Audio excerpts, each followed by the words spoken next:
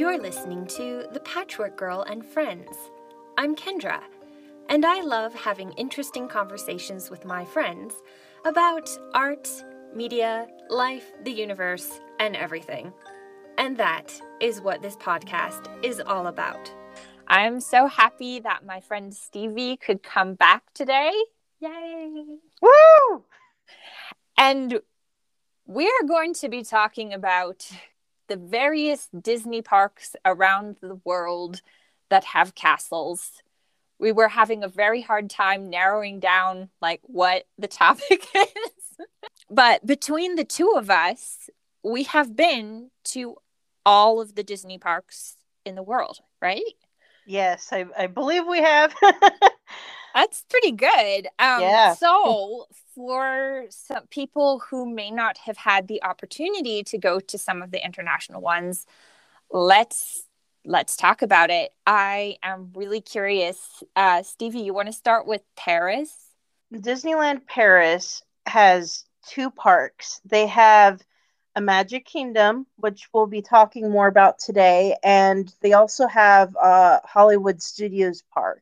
It's very small, very quaint, but the structure of Paris is just amazing. The castle is the first castle, I believe, with prominent stained glass windows. They have a dragon that's underneath the castle, a very large animatronic that runs all day long. Words can't describe how much I like this park. If you just love landscapes and visuals of things, you've got to see Disneyland Paris. It is so beautiful. What are some of the unique experiences that you can have at Disneyland Paris? I think there's some things that are kind of across the board, and there are some things you can only experience in these various parks. What are some of the special ones for Disneyland Paris?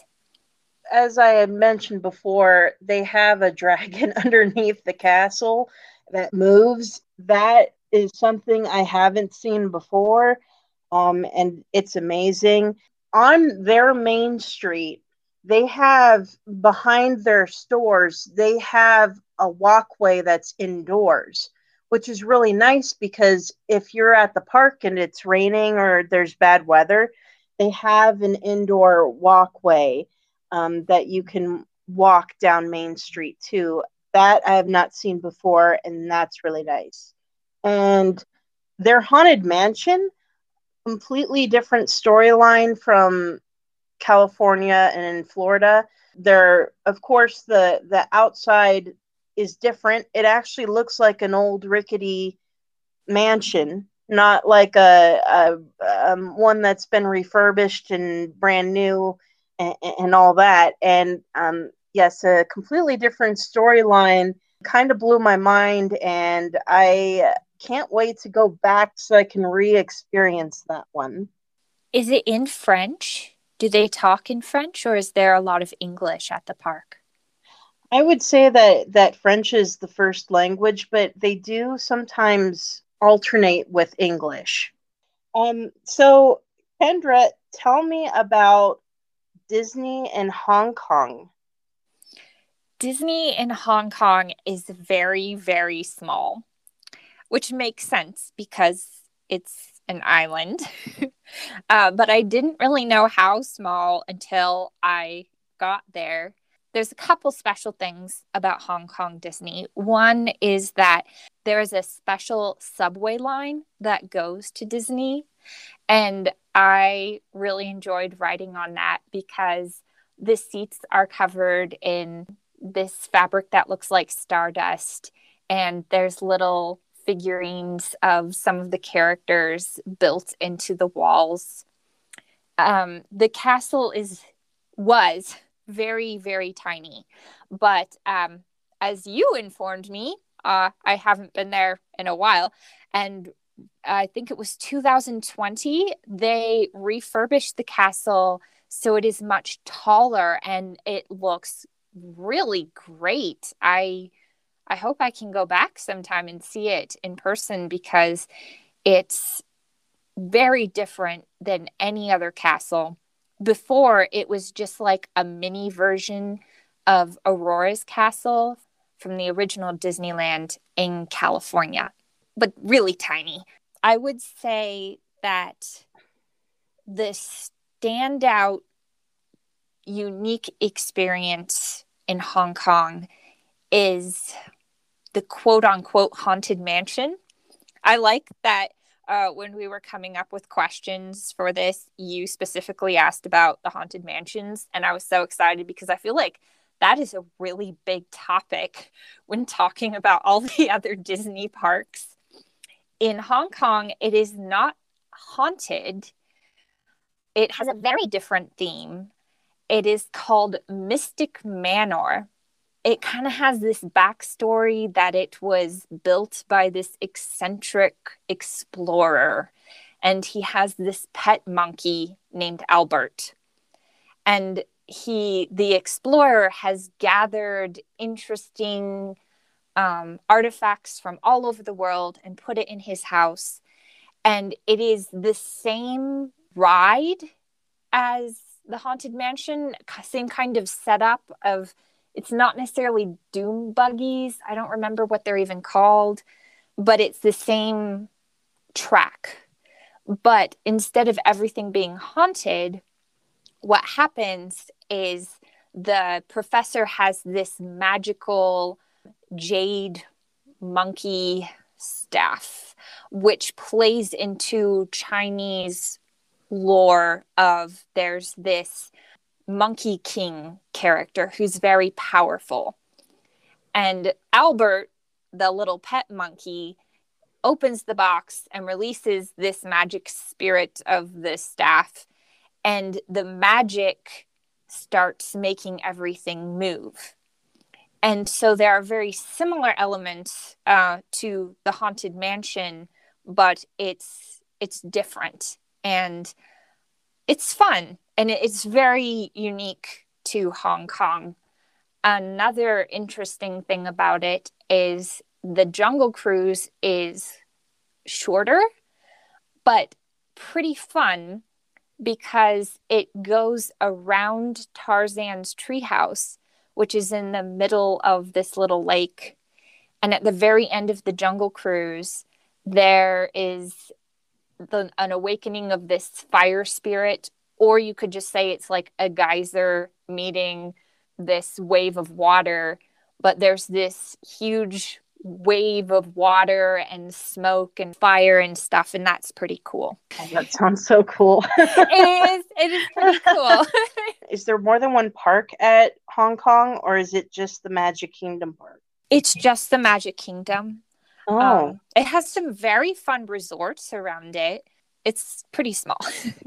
Okay. All right. And then that makes sense if it's on an island. It's an interesting way to transition into Disney in Tokyo Disney. There's two parks. There's Tokyo Disneyland, and then there's Tokyo Disney Sea. So those are the only two parks that they have there. And Disney Sea is actually bordering on the ocean.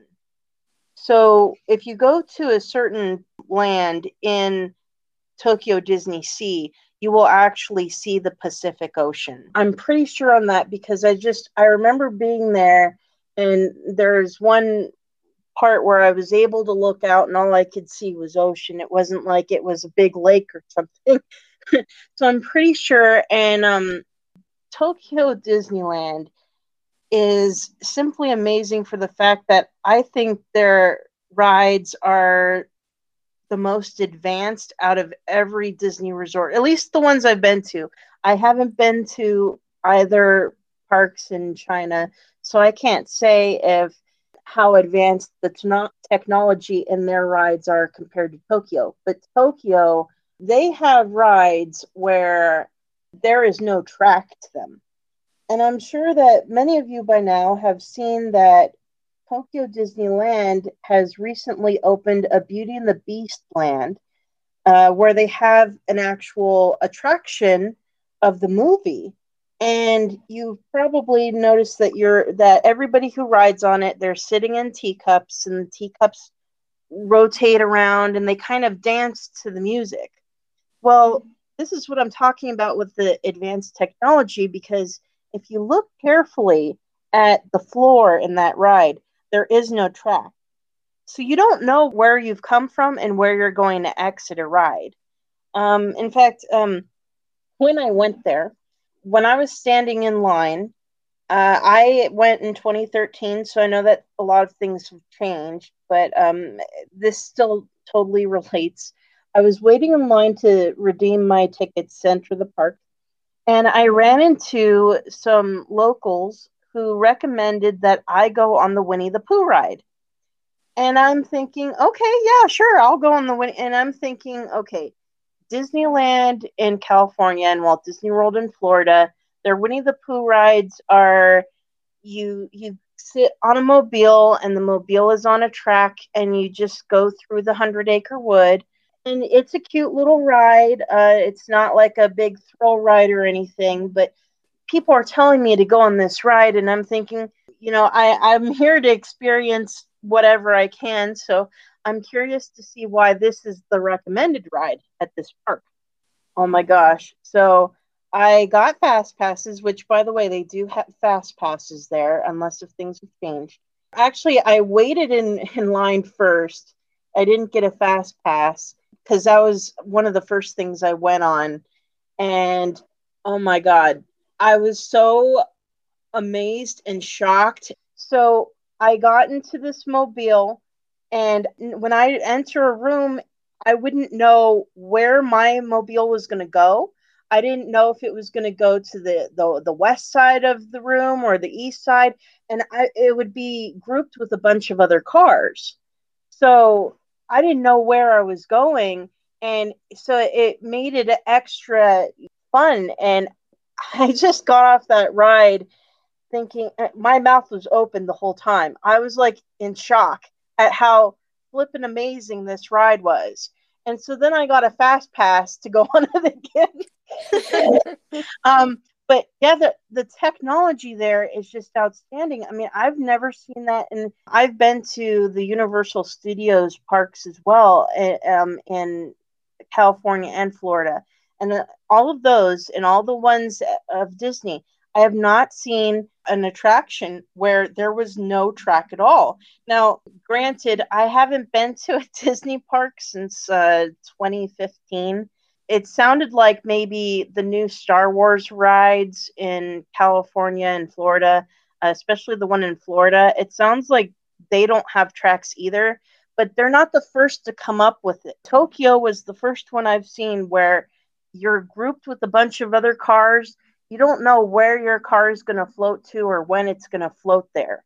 But it's an opportunity for you to see different areas in a room, in each part of the ride. And that's really amazing technology. Um, and now Beauty and the Beast has the same technology. And apparently I've heard that Tokyo Disney Sea, which we'll be discussing that today, because although it's not considered the land or the Magic Kingdom park, it does include it included castles when I was there. So it had this land called Arabian Coast, and it was themed after Aladdin. Or they've also had a Sinbad ride there, which is like a boat ride like Small World, but you're seeing the story of Sinbad there. You have that land, and then you have another land called Mermaid Lagoon, themed after the Little Mermaid. It's Triton's palace, and the palace is outdoors, but you go into the castle, and it's just this whole other world once you go into this castle. So besides those two castles that were already there when I went, and I'm sure that they wouldn't get rid of those anyway, they're planning to add Corona, which is from the movie Tangled. They're going to include the Corona Castle with a ride for Rapunzel and Eugene. And they're also going to make Arendelle, which is from the movie Frozen, and they're going to have an attraction for them there as well. and those two are going to be at Disney Sea. I don't know when, but they are coming. Oh man, I want to go. I want to go so bad. I went in 2013 and I came back and told my mom is my Disney buddy. We like to travel around to the Disney parks together. She and I went to Paris together, but she has not been to Tokyo. And so we've been trying to go there, but we were going to go back in 2017 and things happened, and then we were going to go last year, and then COVID happened. So and we kept getting delayed. So once everything opens back up, we're definitely making plans to go to Tokyo Disney, and hopefully we'll also go to the two China parks at the same time so we can say that we've been to them all, but we'll see. So the last Disney park that I have been to was actually Shanghai Disney, which is the newest Disney park, and it is huge. It is in development. The feeling I got is that there's a lot of space, which is kind of incredible considering it's in Shanghai, which is like one of the most populated cities in the world. But they found a big piece of land outside of the city, and it feels like there's a lot of empty space so that they can add to it as the years go on. I would say the standout things for Shanghai, well, the castle is huge. It is probably the largest castle. I would say it's between that and Florida, but it might even be bigger. And I really enjoyed, you can go inside the castle and there's all these mosaics of different Disney princesses, and it's very beautiful. Oh, wow. Now, we're going to get really geeky about Disney stuff. In Disneyland, California, you can also go into the castle. Stevie, have you ever been on that little walkthrough that tells the story of Sleeping Beauty? I have, and I don't know how many times that they've changed that. I have to say, though, when I was little and I went to the parks, I really liked the windows that they have. When you go through this walkthrough and it tells the story of Sleeping Beauty, it shows scenes from the movie with a book next to it that has an actual description of what's going on in the story. And they used to have these figures or dolls in there to represent the characters. And I really liked that. And now they've updated it so that it feels more like it revolves around Maleficent. And I like the way it was before. I do like the new technology they added to it. I do like the little spooky things that they've added to it as well. But I wish it had the charm that the old windows used to have. How do you feel about those windows? The last time I went to Disneyland, California was in 2012.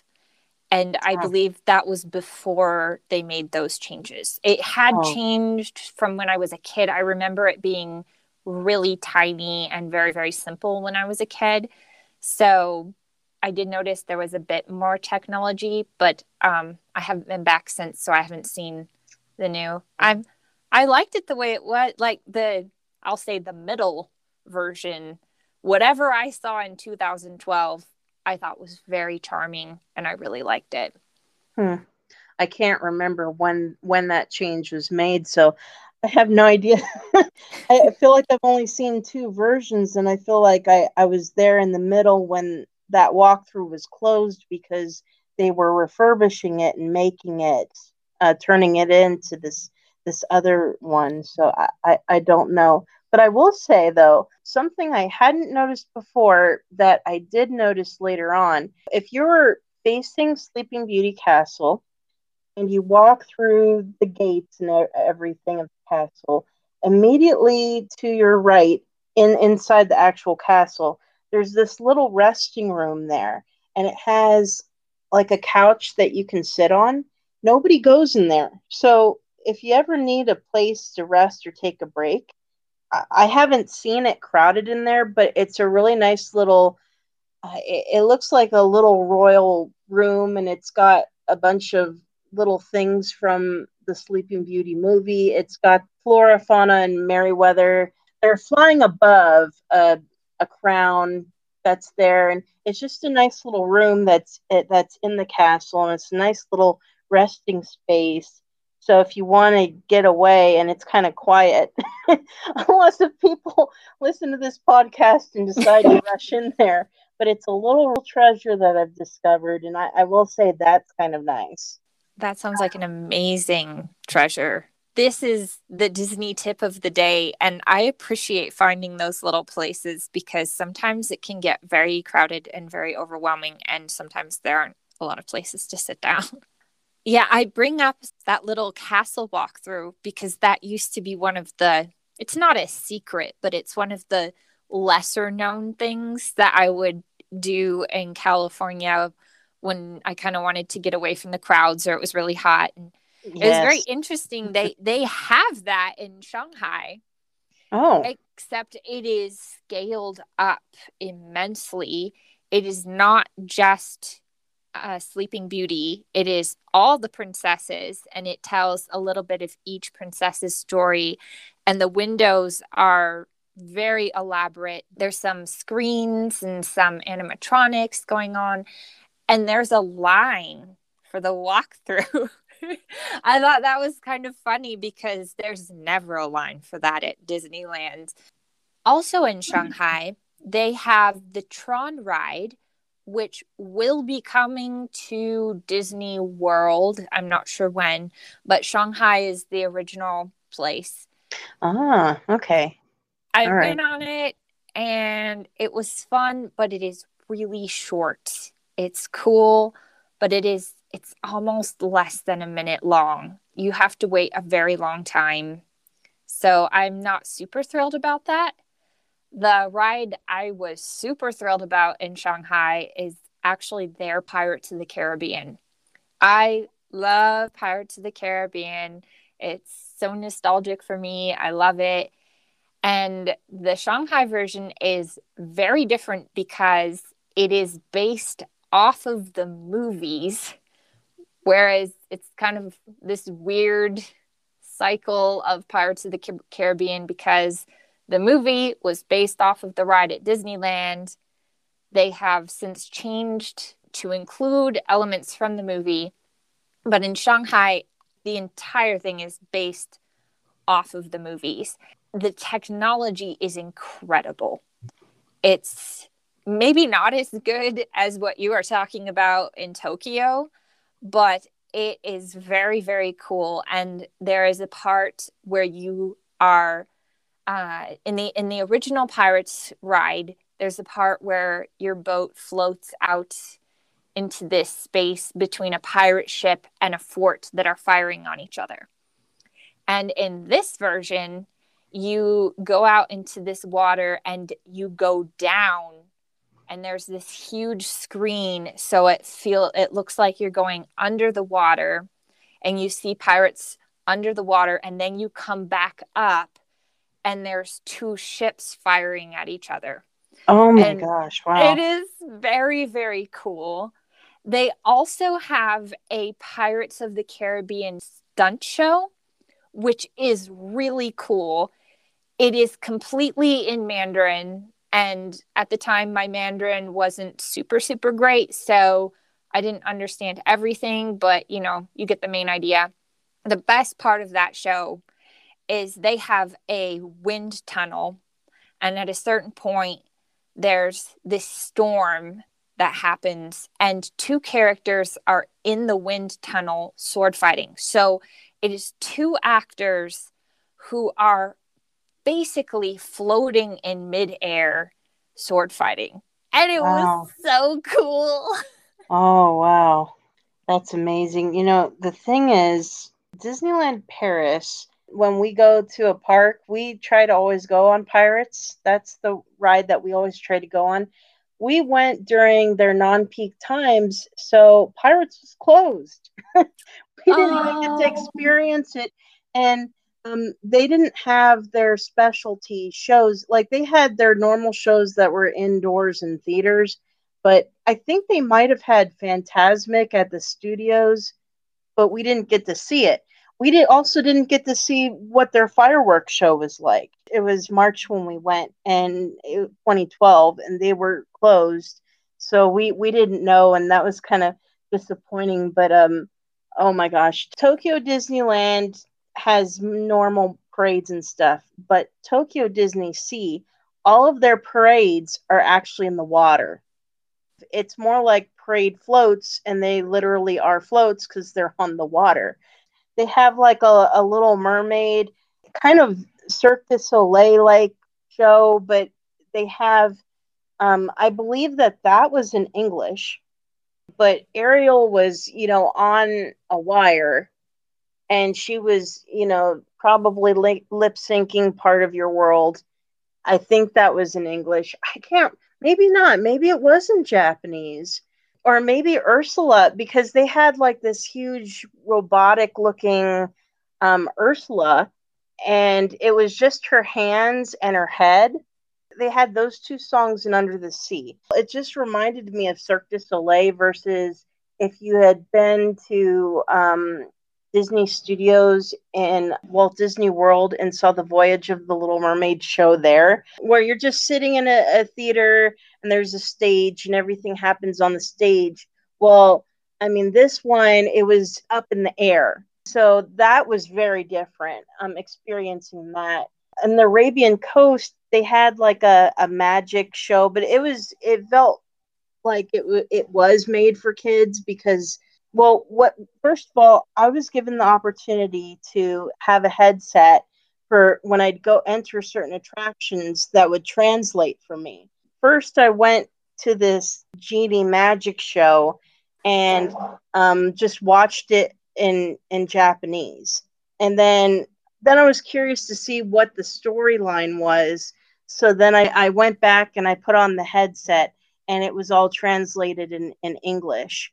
But I think most of the shows were in Japanese, but there could have been some parts that were in English. They had Phantasmic there too, and there were some differences there. But I remember I bought the soundtrack for that. And their special song was, they had Friend Like Me. So Genie is like a big thing in the Tokyo parks. I noticed when I go to like a different resort, there are different characters that are promoted more than others. Like Disneyland, it feels like there's their Magic Kingdom. It's kind of more like Aurora and Cinderella and Snow White are more prominently, like I see them more often than other Disney characters. Meanwhile, in Florida, I see a lot more Pocahontas. I see a lot of Hercules characters. And then Tokyo, there's a lot of Genie. And I know that there were issues with Robin Williams, and that's why you don't see a lot of Genie merchandise or attractions around today, because there was a disagreement with Robin Williams, who voiced Genie, and the Disney company. And I think that's why we don't see a lot of him. But one important thing that I should have said before that I forgot, Tokyo Disney, the whole resort, which is Disneyland and Disney Sea, they're not actually owned by Disney. I don't know all the details on that. They're owned by a different company, but they somehow own the rights of all these Disney characters, these Disney rides. But then you'll see things that are not Disney. Like they have that Sinbad attraction, for example. Sinbad is not Disney. This isn't based on, I think there was I haven't seen this, and I need to see this movie. There's an animated Sinbad movie that may have came out in the 90s. It's not based on that. But they have a lot of things in the parks, in these two parks, that are not Disney at all. And even their shops, like for example, in Disneyland, Tokyo Disneyland, I went into the shops just to see what they had. And you think about Disneyland and Walt Disney World, and you go to Frontierland, you go into their shop, and you'll see a bunch of stuff with Mickey. You'll see Pooh Bear. You'll see pins. I mean, think about you walk into a store and there's like a bunch of pins in there. There's a pin shop in every Frontierland, and everything is Disney. Like it has Disney themes and stuff like that. Well, you go into the Frontierland in Tokyo Disneyland, and you'll see stuff that is just random stuff. It doesn't even have the word Disney on it. There's no Mickey, even not even a little Mickey, a hidden Mickey symbol. You'll see merchandise like authentic looking Native American jewelry. I found that really interesting. I was not expecting that, but it was also kind of refreshing because it made me actually feel like I was in a real Frontierland. I wouldn't expect to see a bunch of Disney stuff. If I went on a frontier into a Western store, I would see like Native American jewelry. I would see miniature wagon things. It felt like I was going into an actual museum, but I could actually buy the stuff that was there. Wow, that is so cool. I love that. Did that ever, when you went to Hong Kong and Shanghai, were their retail stores kind of like that? No, their retail stores were basically Disney stuff. But Okay. Yeah. as you were telling me about this, I did think of one thing that is very unique to the Shanghai and Hong Kong parks, and that is the food. The food is really different in those parks, and it is very Chinese. So in Hong Kong, there's a lot of I'm sorry, I just blanked on the English word and I was thinking of it in Chinese. Egg tarts. There's a lot of egg tarts, and that's kind of a Southern Asia thing. It's this sweet little pastry. And so there were a lot of those in Hong Kong. There's bubble tea, which has the chewy pearls in it. And then I really got a kick out of the food in Shanghai because there is kind of a pirates area. There's a land called, what is it called? Either Adventure Cove or Pirates Cove. I'm remembering it all fuzzy now. But there's a restaurant there. And I went to take a look. The atmosphere is so cool. It feels like you're in a bar in Tortuga because all the furniture is crazy and it has this piratey music playing. But the food is really interesting because that's in Shanghai. In China, they eat different things than they do in America. So you could literally get a piece of tentacle, a piece of octopus tentacle. It was called like the Barbosa or something.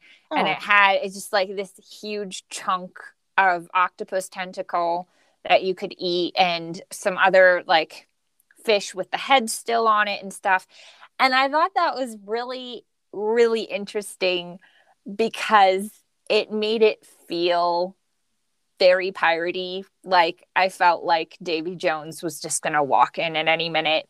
Wow. But it is also something that a lot of people in China actually eat. So they can make a profit on it, because I don't think that would sell very well if you put that in Florida. But it was so cool to just kind of experience a different kind of food. I don't remember anything like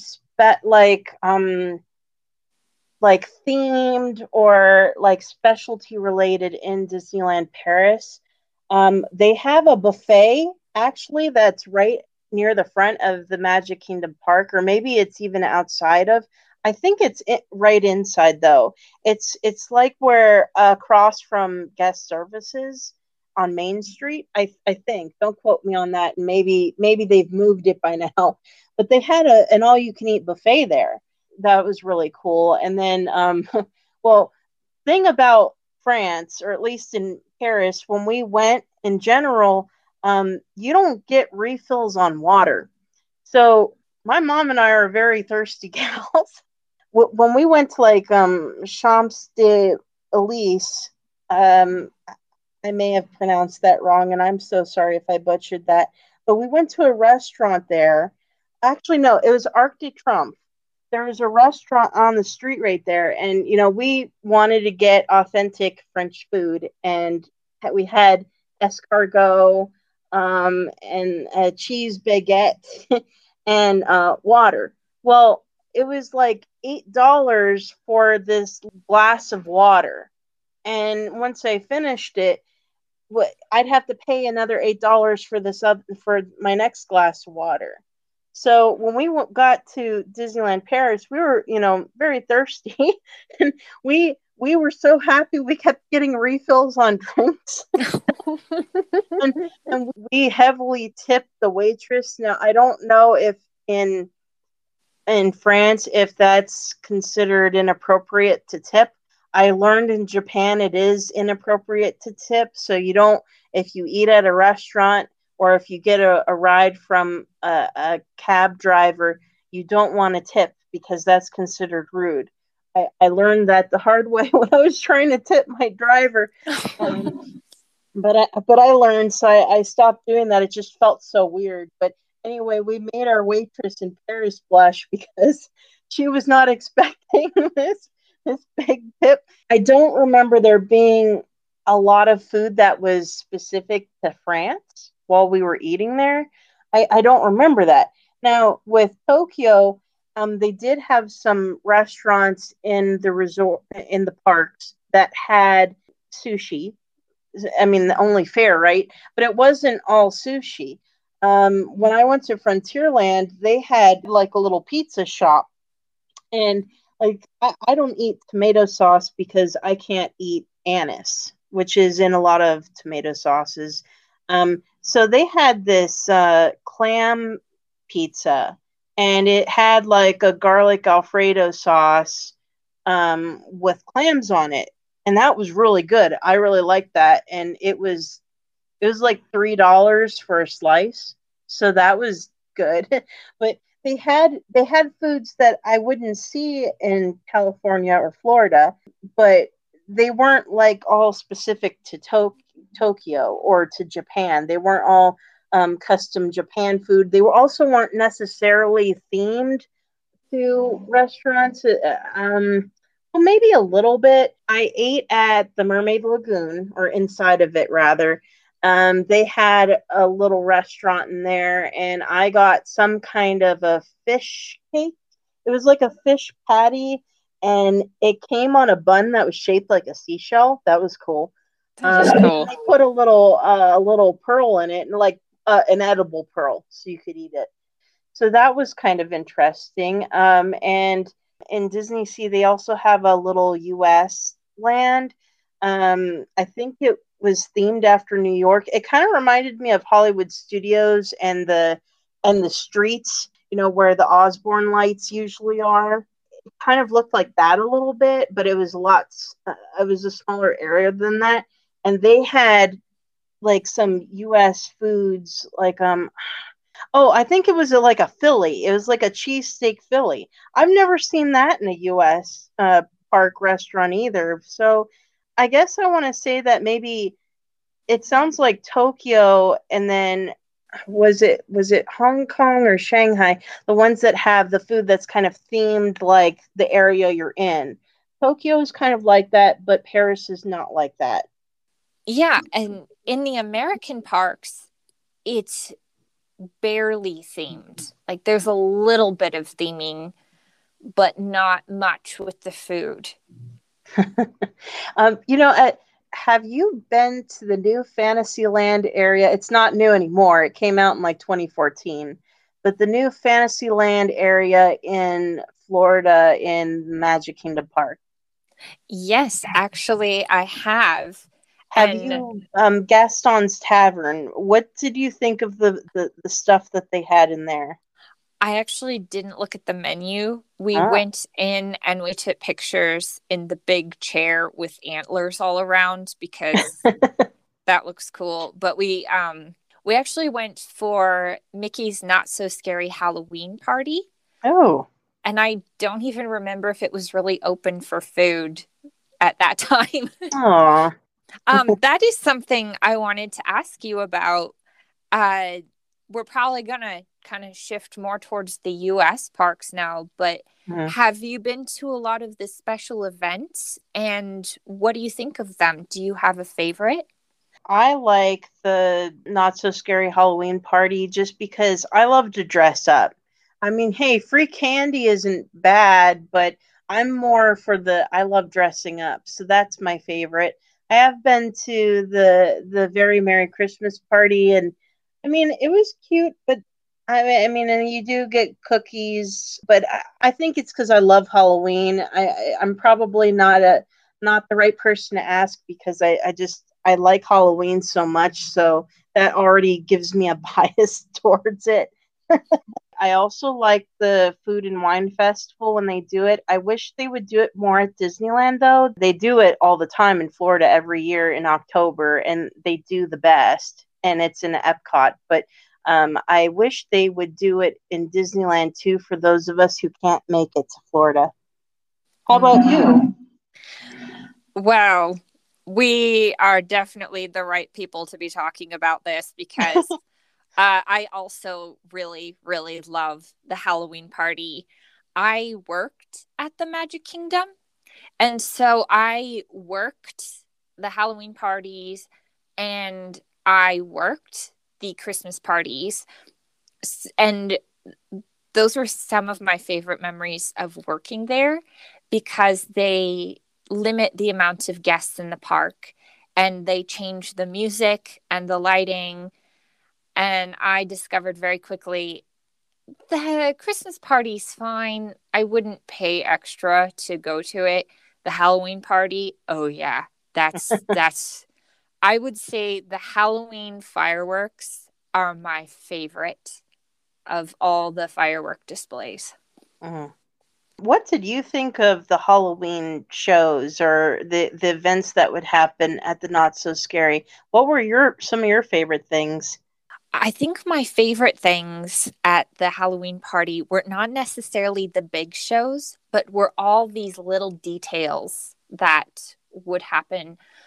For example, outside of the Haunted Mansion, they have a woman who dresses up as a ghost, and she'll just interact with the guests and just talk to people, and that is really cool. During the Halloween parties, the entire workforce of the Haunted Mansion dress up. They have makeup, they have spiders and spider webs in their hair. And I really love, love, love the parade.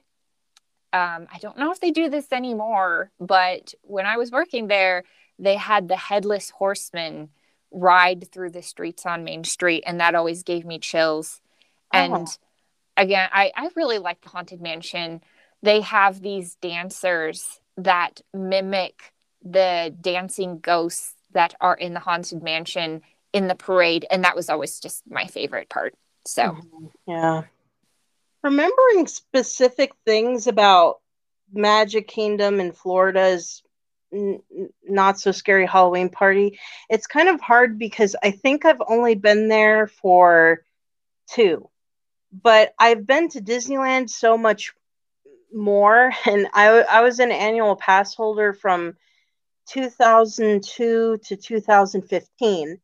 So, my favorite memory of the Not So Scary Halloween party there was they had this special party. I want to say it was in 2010, like this special little, I don't know if it was all part of the Not So Scary Halloween party or if it was a special, I feel like it was a special night, but it was still part of the Halloween party because we could go trick or treating and getting the candy, but they had like kind of a dance party going on in New Orleans Square and their little restaurant there.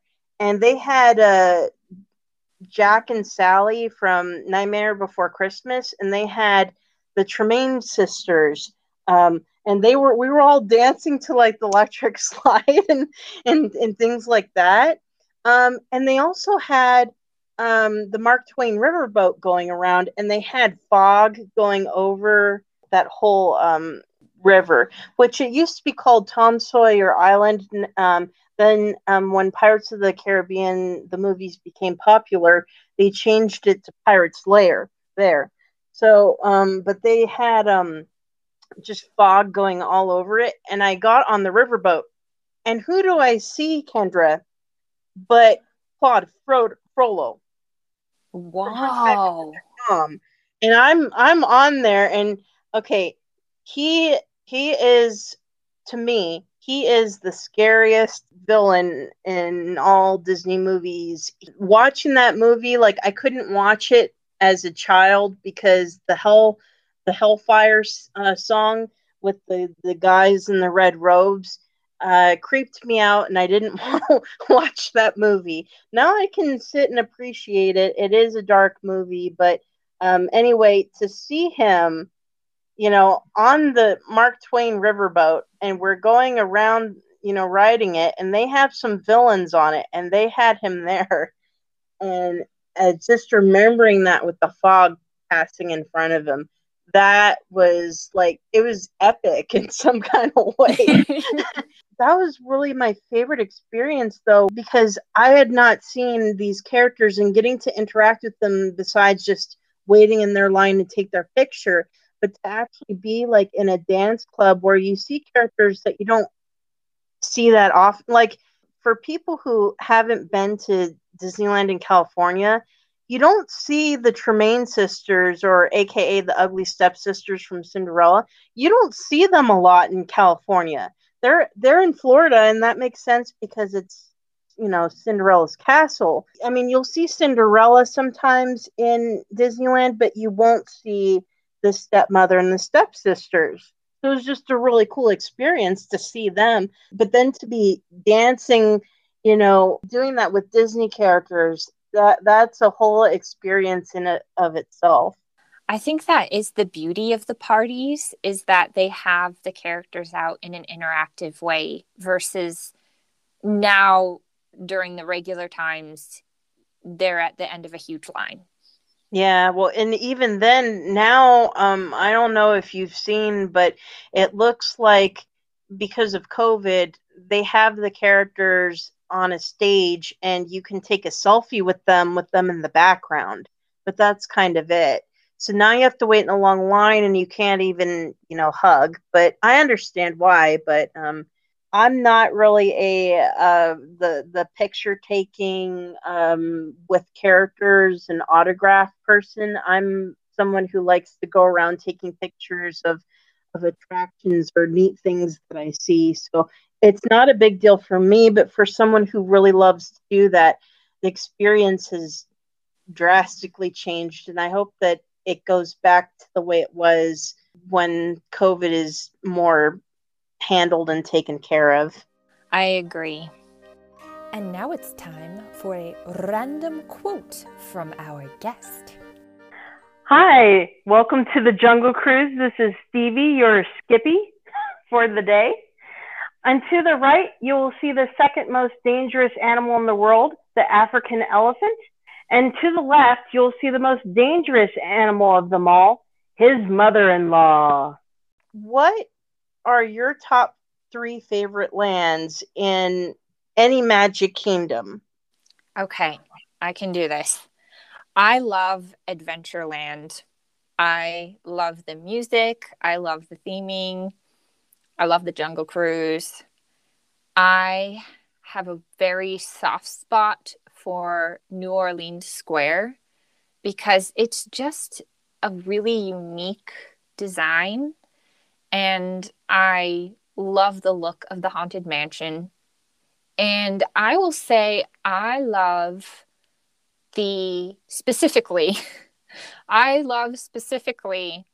Tomorrowland in the Florida Magic Kingdom because I really like the music. And also, he has retired, but when I worked there, there was push the talking trash can who wanted to become mayor of Tomorrowland. I would see him a lot of sometimes when I was working, or I would introduce him to guests who would. I remember specifically some guests were looking for him, and I found him, and then I introduced them. So I have very fond memories of Tomorrowland. How about you? Okay, well, when I was little, of course, I Fantasyland. I loved Fantasyland. But interestingly enough, my favorite land in a traditional Magic Kingdom park is New Orleans Square. For the same reasons you said. I mean, the look is very unique and beautiful, and when they dress it up for Christmas too, the colors are just so vibrant and bold. And when I'm looking out at Pirate's Lair / Tom Sawyer Island, especially when it's the end of the day, it's really peaceful to just look out over that river. I really like that, but I do also like Adventureland too. Disney Sea, I did like some of the lands there were really cool, but they're only unique to Disney Sea. They do have the Lost River Delta. I think that's the name of the land, and it's got an Indiana Jones ride there. But it reminds me a lot of Adventurelands, but it's a lot more spacious. And it's not like the one in Disneyland is Adventureland is really, really tiny. And then this, it's so spaced out. It's got maybe 2 rides in it, but there's so many trees.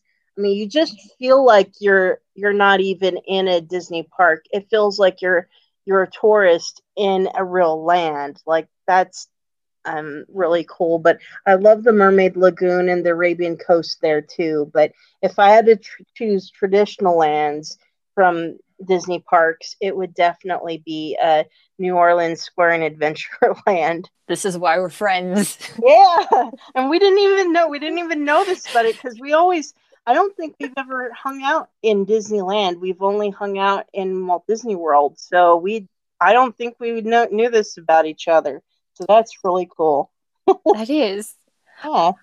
Well, speaking of haunted mansions, out of all the ones that you've been to, what is your favorite and least favorite version? And also throw in, if you've been on it, the Nightmare Before Christmas version at Disneyland that happens between Halloween and Christmas time. This is hard. I think I will say my favorite version is just the regular version at Disneyland in California. It's a little bit longer than the one in Walt Disney World. And I also have more memories because I did not visit Walt Disney World in Florida until I was 20 years old going to work there. Mm-hmm. So all of my memories are of Disneyland. I really like the architecture, and I would say my least favorite is actually the Nightmare Before Christmas version. I don't know why, because I do like the Nightmare Before Christmas, but I remember one time, I've only been on it maybe twice, because there was only one time that my family visited when they had that set up. And I remember going on it and thinking, oh, slightly disappointed that I couldn't immediately get back on and ride the original version. You need to get out of my head. Excuse me, but I have to agree with you on both. Although Disneyland Paris is just it's so different and so interesting that I feel like because it has a storyline, and the storyline kind of follows the bride more. It's not just the bride appearing in the attic, but it's like the bride, her husband dies, she's devastated, and I think this character that represents death asks her for something, and then she goes into the underworld to visit him. I think that's kind of a sum up of what the Disneyland Paris Haunted Mansion is. Okay, Tokyo has the same outside as Florida. It has the same exterior, but it's located in Fantasyland, which is weird. And it's got some of the same elements that Florida and the old Disneyland version before they updated it and everything used to have. Like they have the old bride that doesn't say anything. The one that you were talking about in Hong Kong, that is completely different. But the one in Disneyland Paris, like I feel like that one and the one in California are tied for me. But the original, I like the original version. I don't like the one where the bride is talking, because she doesn't look realistic as a ghost. I think the original one that didn't talk was more scarier to me. I totally agree. Okay. I was kind of gonna go off on a tangent about the bride. So for people who haven't been on the Haunted Mansion ride, there's in the original Disneyland one, there's this part where you go up into the attic of the Haunted Mansion, and there's just this ghost in a wedding gown with this red heart that's just beating. And that is, yeah, that's my favorite version as well. And did they change that for Disneyland too? It's been a long time. No, since I've been to Disneyland, they definitely changed it. I don't remember if they changed it for Florida. That's the one I'm not sure. But Disneyland, they definitely changed it. So, I mean, the bride was always at the end of the attic, and you would just see random, weird, scary things when you're passing through the attic. But and then you'd see this bride ghost at the end with a blue face, and she wouldn't say anything, and she had a heart that was beating, and it could coincide with the movie that they made with Eddie Murphy, with the storyline that goes with that. But then they changed it to, you can tell that it's a Caucasian bride. This is the new version now. There's like about 5 portraits in there with with the same bride and different groom in each picture, and the head would mysteriously disappear from the groom, and you would be hearing phrases in the attic like "I do," and she would be making jokes at "till death do us part." And you'd hear things like that sound, they're regular wedding quotes, but then with the way she's saying it, and then the head's disappearing, and then at the end you see this bride holding an axe, so you know that she's been decapitating her husband. But I mean, it's not like it's a bad idea, it's just that the original ghost seemed creepier. It just felt, and it even felt more realistic. Like the face doesn't look real to me. It looks like it's a video projection. So it doesn't work as much. So it's not effective. That's why I don't like it. And I would also say from a storytelling perspective, like it's interesting to have there be a story now of the bride is the serial killer.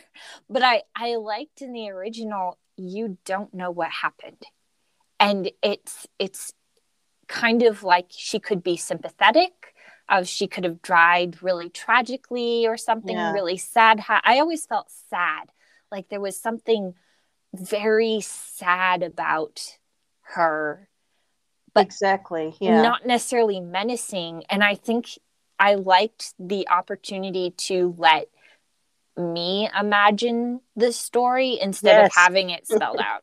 Yes. And then even with that Eddie Murphy movie coming out and the bride being an integral part of it, because that original bride was so open to interpretation, it could have worked with the movie and it would have been okay. But they made this change, and I don't know. It seems more silly. I don't know. Not as serious and not as either scary or somber, as you said. But that bride, the original bride, was still in the Tokyo version.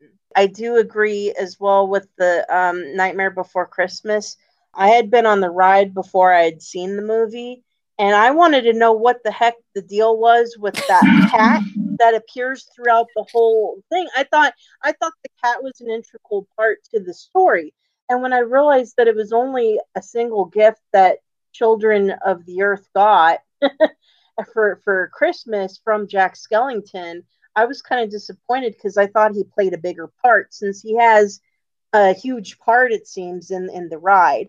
But it doesn't feel scary. It feels sweet and cutesy. I think it's good to keep it. I think it's good to have a different thing. But I wish that it wasn't there for Halloween, because that should be the scariest ride, or one of the scariest rides. And when you make it the Nightmare Before, the way it is, and it's Halloween turning into Christmas, but it's so cutesy. Like, I don't feel afraid. Like, I want to feel a little bit of fear or creepiness when I go in there. And it just doesn't feel creepy, that Nightmare Before Christmas version. What about waiting queues? Out of all the Magic Kingdom parks that you've been to, what is your favorite and least favorite waiting queues? I love this question. Thank you so much for this question. And I have an answer. My favorite waiting queue is for Indiana Jones and the Temple of the Forbidden Eye in California, Disneyland. It is so cool. And I haven't been on it in a very, very, very long time. So I think my brain has probably elevated it to a higher level of coolness than it actually is. But I remember the first time I went through that queue, I was about 11 and I was terrified. You go through this jungle part, you enter into a cave, you enter into this temple, and there are skeletons around. There's these interesting murals. There's my favorite part is you're in this hallway, and at the end of the hallway, there is this beam that is kind of holding up the ceiling, and there are spikes on the ceiling, and it says do not touch. And if you touch it, because of course you're going to touch it because it says don't touch. Yeah. The ceiling moves down like it's going to impale you with these spikes.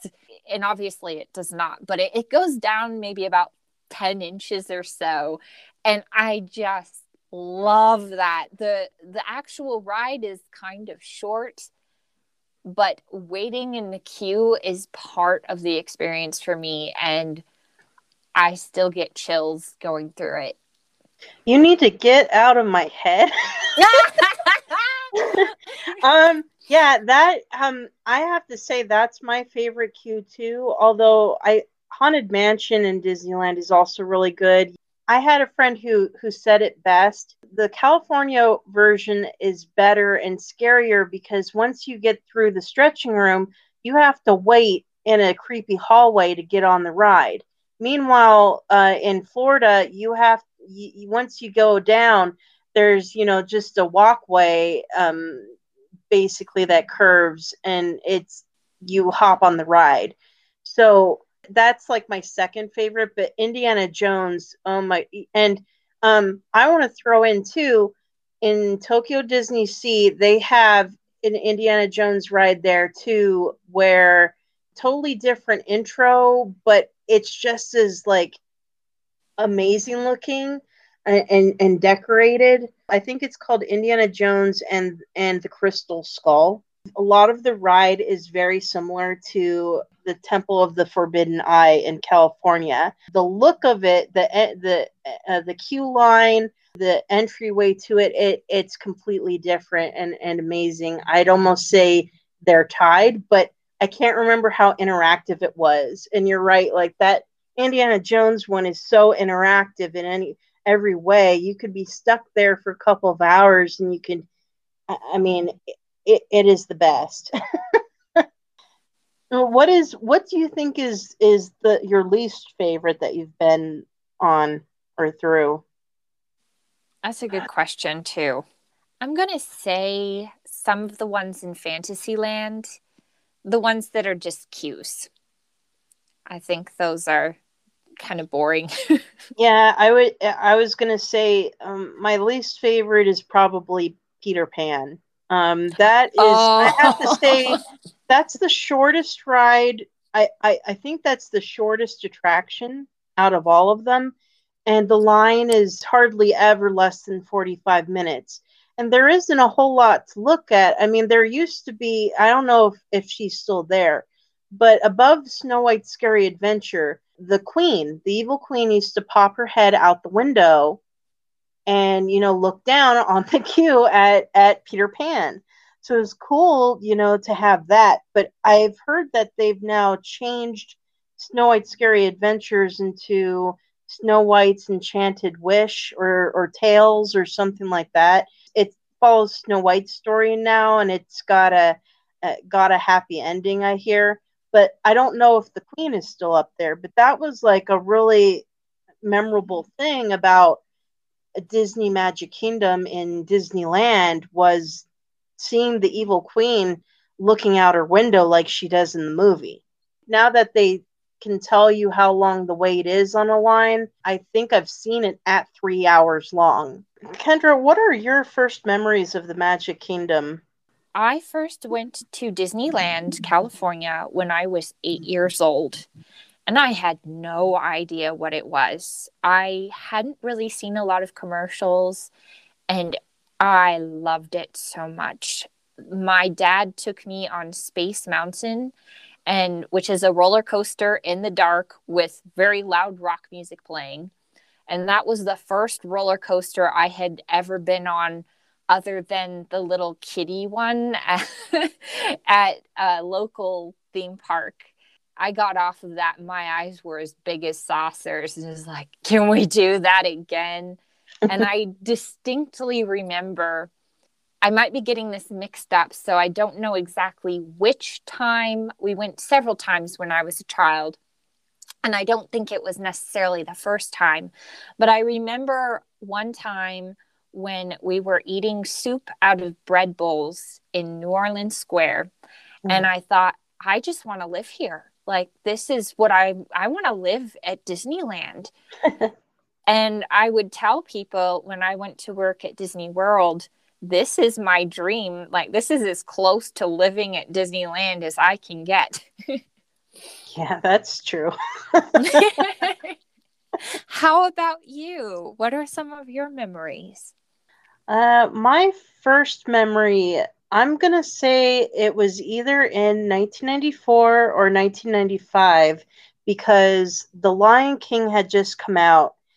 And I only remember this because the stuffed animal that my parents got me was a Nala plush. My mom said that I went to Walt Disney World when I was 1, but I don't remember that.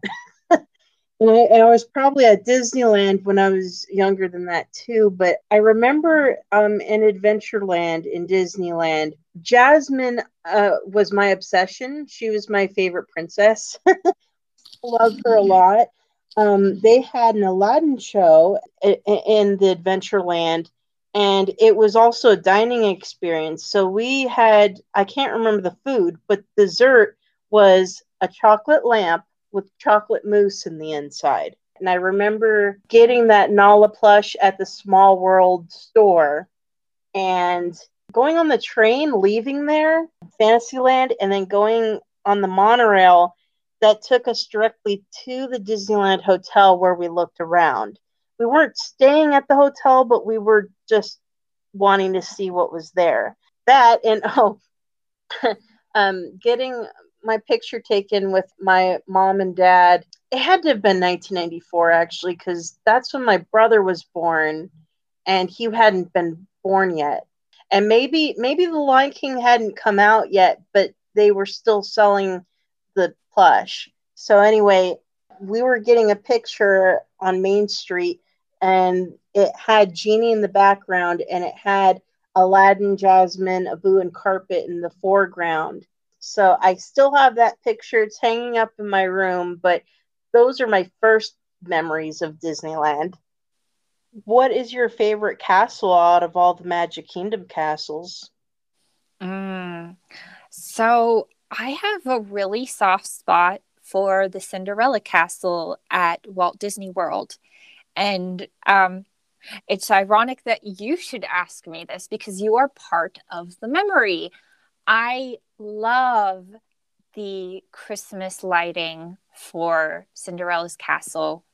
It is so beautiful. It looks like icicles just dripping everywhere. And one of just my favorite memories of the castle is the time, I think we'd probably been at Epcot or something. You, me, and our friend Dan and our friend Muhammad. And for some reason, we all decided to go to Magic Kingdom. It was very close to closing time. And we just hung out around Main Street and took pictures of ourselves in front of the castle. And that is one of my favorite memories. And so I would say that I have a very strong connection to the Cinderella castle. Aw. Well, you've gotten out of my head now. What is your favorite castle? So, out of the Disneyland parks, my favorite castle that's the icon of the park is actually the Disneyland Paris one. And the reason why is I like Disneyland because it's so colorful. And I liked Florida because of its size. It's much bigger than Disneyland's. But the colors were very dull. Now they've actually repainted it, so now it's painted like the Disneyland castle, where it's a pink castle instead of gray. But Disneyland Paris incorporated both. It's taller than the Disneyland one. It's very colorful, and it's got the stained glass windows. And I've always liked vibrant colors, and so I've always liked stained glass windows. And then this castle, you easily see stained glass windows all over the castle.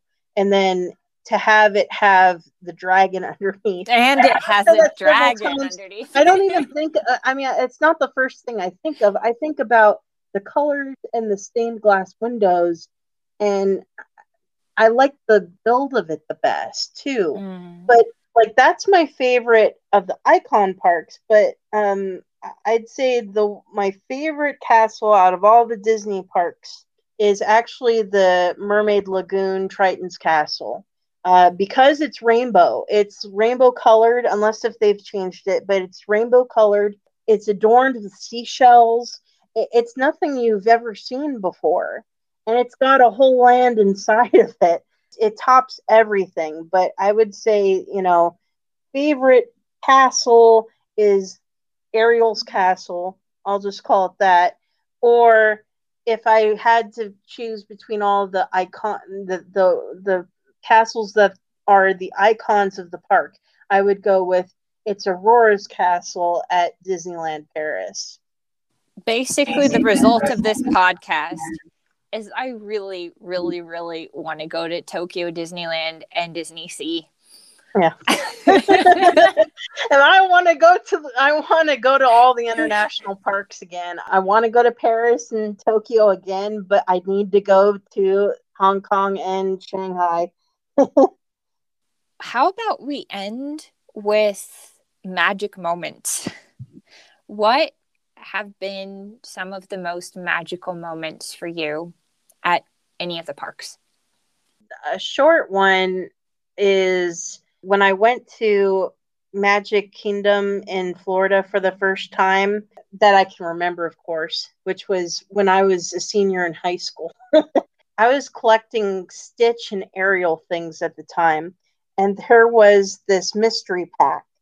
And the cast member at the register actually opened up the boxes until we found Stitch and Ariel. Oh, wow. that really impacted me because I was not expecting a cast member to do that. You'd never expect a worker to, I don't want to call it damaging, but I think that, for someone who's looking for certain characters who, Disney does the blind box things so that people spend more money trying to get what they want, but they were willing to sit there and open up ones until we found the ones that I wanted. And believe me, I will not get rid of those pins. But of course, that cast member may or may not be working there, and I'm not going to say where it was or when that was. But that was a magical moment that the cast member did that upon themselves to make that happen for me. I had another one that was similar, but they didn't open the package. I was looking for a Genie Vinylmation, and they knew how to tap the box or something and tell me which one had Genie in it. And sure enough, he was right. That was just some magic put on, because merchandise cast members, we've both been one. I don't feel like we get the opportunity to really give magical moments as well as either characters can, or character attendants, or maybe park rides, because we're the ones that you spend money with. So for merchandise cast members to actually do that for somebody, that was going above and beyond, and they didn't have to do that. And especially the one who opened the things, but that was really nice with them. Now, but for a magic thing that happened that was really unusual but funny and memorable, I used to Disney bound as a pirate. Okay, 2002, we started getting an annual pass, and after a few years, we would get through all the rides that we wanted to get to, and there was this one trip where I was there, and I told my mom, I don't know what it is, but I feel bored. I mean, I don't want to feel bored, but I feel bored. And so what happened was, the next trip, I started Disney bounding as a pirate, not full on, but like I would wear like a fake earring and wear a bandana, and I'd have a lanyard that had a medallion on the end of it. The first Pirates movie medallion. It was a keychain, and I hung it at the end of the thing. And I wore some bracelets. So we were walking from Frontierland in Disneyland up to the gallery that's in New Orleans Square. It's not a gallery anymore. It's a private apartment. They used to have portraits there, but now it's like a special place, like Cinderella's suite, where people might be selected to stay up there. But at this time, it was a gallery where anybody could go up there and see Disney art. Well, I was ahead of my mom, and we're walking through crowds, and I heard occasional laughter or snickering or something. I didn't think anything of it. I'm at a theme park. So I keep walking, and I get up to the stairs, and I'm maybe halfway up the stairs, and the laughter has gotten louder. And I'm thinking, what's going on? I'm not thinking the worst or anything. I'm just, what's going on? So I look behind me expecting my mom to be there. Who would be there but Captain Jack Sparrow? And he's followed me through Frontier, like I guess he was on the border of Frontierland and New Orleans Square. And I don't remember if I saw him at a character meet and greet, and he decided to follow me. And I turned around, and then he looked around like he was looking at someone behind him. And that was just so cool. Like, I know it wasn't anything special, like a gift for me or something, but I guess a memory is a gift. And It was just so silly and funny. And then after that, I just dressed up like a pirate when I went to the park. Didn't matter if it was Halloween or not. I would be wearing a pirate hat with pins in it. I would have that same lanyard and a t-shirt, but I would have like a pirate jacket on, fishnet stockings, boots. I'd wear like a bandana underneath that had beads that hung from it. I'd go full out whenever I went to the parks, and I'd always be hanging out like in New Orleans Square and Adventureland when I'd go to the parks. That's where I'd like to be when I'd go to Disneyland, especially at night. But that's what I was doing. Stevie, get out of my head. What? I used to do that. Like one of the last times I was 18 and I had been in a play about pirates. So I had made a pretty elaborate pirate jacket, and we went to Disneyland, and for about 2 days I wore a pirate jacket and a hat and a bandana, and I bought a ring with the Pirates of the Caribbean medallion on it, and I just wore that around. Well, there you go. Well, what about you? What are some of your favorite magical moments that you've gotten? There are so many. I'm trying to narrow it down.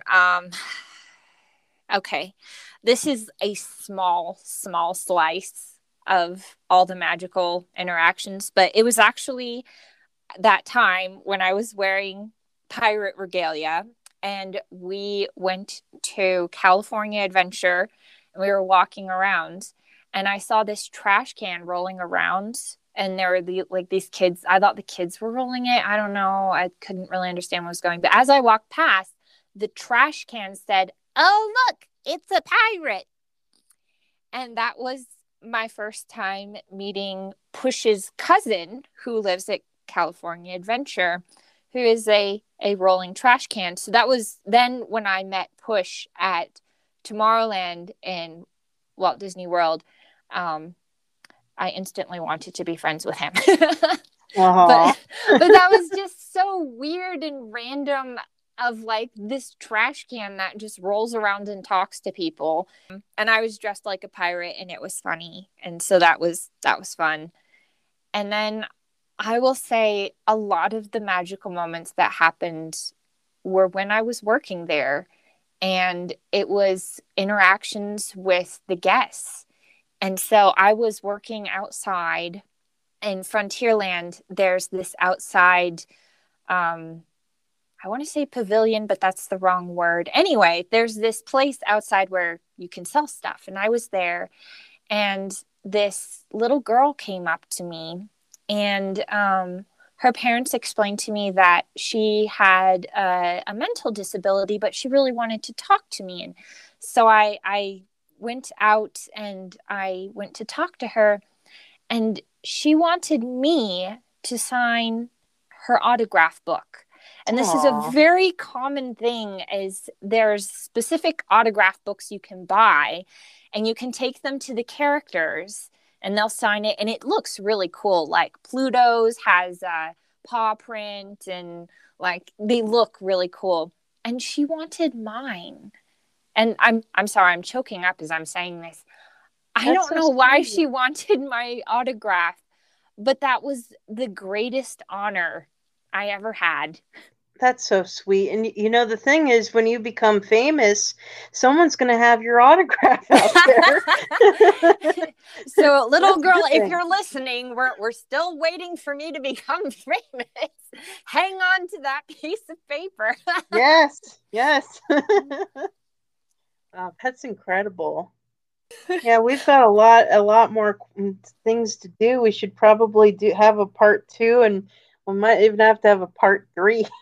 I agree. We're kind of running out of time, but we are definitely not running out of stories.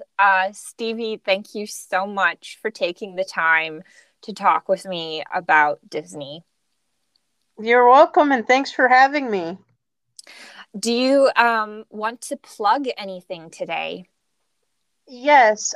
If you want to find me, I am on Facebook, Instagram, and TikTok, but mainly Facebook and Instagram under Possible Anythings.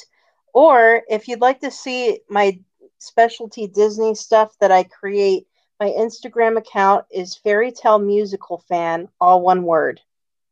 and I will have links to those. And Stevie does some really cool stuff with Disney dolls and Photoshop and a bedazzler. And if that's not enough to get you into her Instagram account, I don't know what will. Thank you so much for listening to The Patchwork Girl and Friends. Make sure to check out the artwork I make for every episode on Instagram and Facebook. You can support The Patchwork Girl and Friends by using the Anchor app. And you can also use the Anchor app to send me random quotes and recommendations that I can use in future episodes.